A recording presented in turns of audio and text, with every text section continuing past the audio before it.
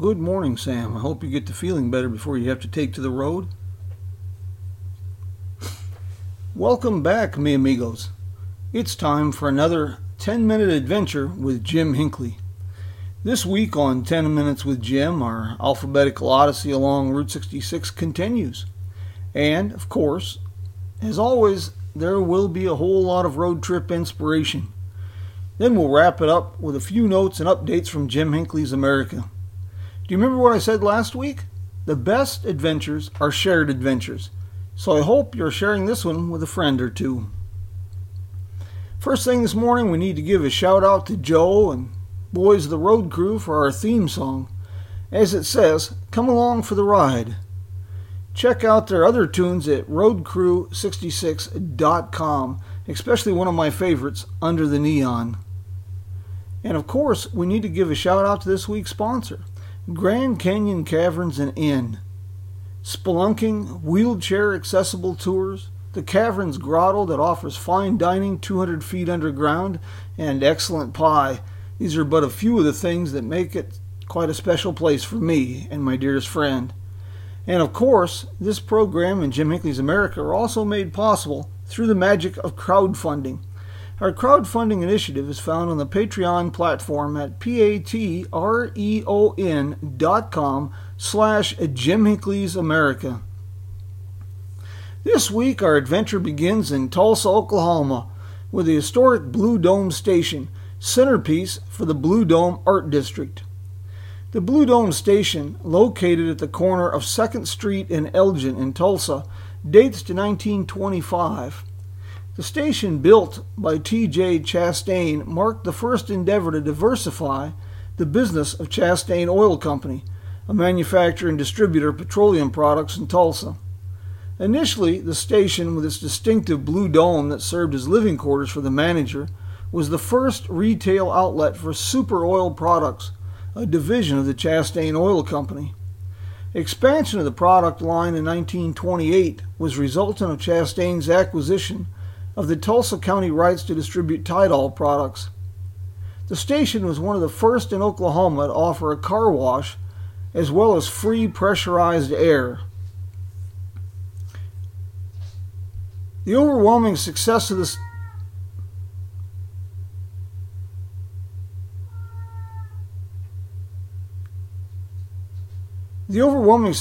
station prompted the construction of a second, identical one at the corner of 4th Street in Detroit. Resultant of their rarity, postcards promoting either station rate quite highly among collectors of Route 66 memorabilia, and they often sell for more than $100. Now, I get a bit claustrophobic in any town with more than 3 stoplights. Still, the Blue Dome and other locations in Tulsa make it easy for me to put aside my deep affection for open places. The Route 66 corridor in this town is lined with surprises and treasures like the Campbell Hotel. Our next stop is considered a crown jewel of the Route 66 Renaissance. Construction of the Blue Swallow Motel, listed in the National Register of Historic Places in 1993, in Tucumcari, New Mexico, commenced in 1939. Ted Jones, a prominent area rancher, purchased the property from W.A. Huggins in 1942. The 1954 AAA Directory of Western Accommodations promoted the Blue Swallow Motel as one of New Mexico's most popular motels. The list of amenities available included air conditioning by refrigeration, automatic heat, tiled baths, heated and locking garages, connecting units, and the availability of baby beds. After the death of Jones and his wife in the late 1950s, the manager of the Bonanza Motel, Floyd Redman, acquired the property and presented it to his future wife Lillian as an engagement present in 1958. The Redmans operated the motel as a team through 1973, the year that Floyd died, and then Lillian solely operated the property until 1998. Under the stewardship of new owners, Hilda and Dale Bakey, renovation commenced in 1998 and continued with the next owners, Bill Kinder and Terry Johnson, who had relocated to Tucumcari from Bullhead City, Arizona.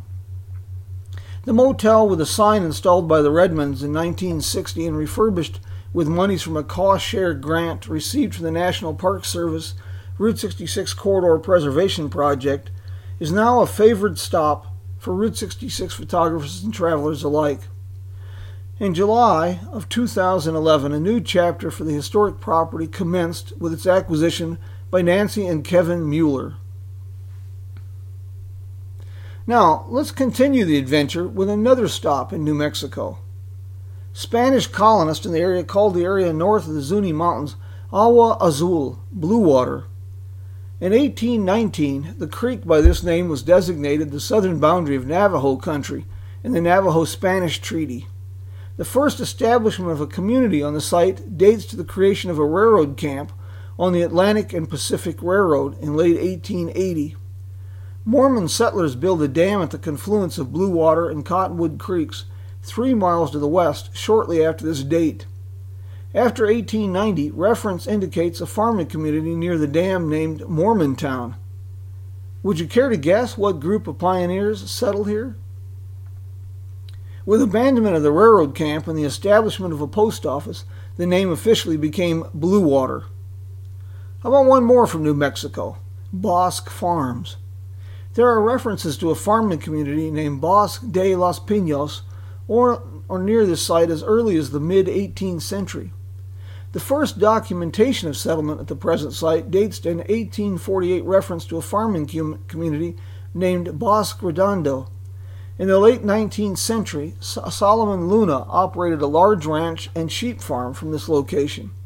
His son, Eduardo Artero, played a key role in the establishment of the Middle Rio Grande Conservancy District, a foundational component of a government resettlement project during the 1930s. The Bosque Farms name dates to this resettlement project for families displaced by the Dust Bowl in 1934 and 1935. The association with Route 66 terminated with realignment of the highway in 1937. Now here's one for you. If you're like me, you've probably been curious about Bourbon, Missouri. Well, in about 1852, the store owned by Richard Turner became a favorite watering hole for local railroad construction workers, as he was among the first importers of bourbon whiskey to the area. As a result, the establishment known locally as Bourbon Store became a cornerstone for a small community developed at this location. The hotel, garage, service station, and AAA club directory for 1927 list available services as Bourbon Garage. By the mid-1940s, travelers on Route 66 had more options for service, including the Rodemeyer Garage, a facility listed in the service station directory published by AAA in 1947, cabins, gas stations, and several cafes. Water towers emblazoned with bourbon on the sides have long been a landmark of note for travelers. To wrap up this week's Odyssey, let's head for coal country in Illinois. Founded shortly before the advent of the American Civil War, this town was named for the hometown of B.R. Dowd. Some records indicate the name is Dowd, the first township supervisor. Initially, the designation was Braysville, but with the establishment of a post office in March of 1865, it officially became Braceville, resultant of poor penmanship. The discovery of large coal deposits shortly after this date sparked a boom that transformed the sedate farming community. By 1880, estimates placed the population at more than 3,000, and the business district included 2 banks, 6 general stores, a hotel, several restaurants, and more than a dozen other businesses, including a few houses of ill repute. The boom lasted until 1910 and a miners' strike that proved to be the proverbial straw that broke the camel's back for the Braceville Coal Company. Within 6 months of the mine's closure, the population dropped by more than 80%. And a 1946 guidebook for Route 66 claimed that the population was 321 and said that this town is but a remnant of a once thriving coal town. The book also noted there were a few gas stations, several cafes, and a small garage. Removal of a vintage bridge southwest of town in 2001 truncated Route 66. To a large degree, the town remains as described by Rittenhouse in 46, with the exception of a few small businesses. Then there is Braidwood, Illinois. The namesake for Braidwood was James Braidwood, a steamship engineer that immigrated to the United States from Scotland in 1863, who was instrumental in the development of the coal mines in Will County. The initial coal discovery came with the digging of a well on a farm owned by Thomas Byron in 1865. Establishment of a town and a post office in 1867 followed development of the mine, and Braidwood quickly developed a reputation for lawlessness. The election of town officials in April of 1876 culminated in a fight at the polls, the disarming of the town marshal, a riotous crowd, the stealing of the records, and the beating of the ballot counter. On February 1883, a massive cave-in at the diamond mine owned by the Wilmington Coal Mining and Manufacturing Company. On February 16, 1883, a massive cave-in at the diamond mine owned by the Wilmington Coal Mining and Manufacturing Company resulted in the deaths of almost 50 miners, 46 of whose bodies were never recovered. As two were aged 13 and one was 14, the event became a national sensation, fueling the growing cry for child labor laws. As two were aged 13 and one was 14, the event became a national sensation, fueling the growing cry for child labor laws. A devastating fire swept through the business district in the spring of 1879, leveling almost the entire town. Among the men who helped rebuild Braidwood was a recent immigrant from Italy, Peter Rossi. The Rossi family would later open businesses along Route 66, but those, my friends, are stories for another day. Well, amigos, that was a very fast 10 minutes. For more information about the places discussed today and our upcoming travel schedule, check out the destination page. Well, amigos, that was a very fast 10 minutes. For more information about the places discussed today and our upcoming travel schedule, well, amigos, that was a very fast 10 minutes. For more information, well, amigos, that was a very fast 10 minutes. For more information about the places discussed today and our upcoming travel schedule, check out the destinations page at jimhinckleysamerica.com or the Facebook page. Take care, my friends. See you next week for another adventure, unless we meet on the road beforehand.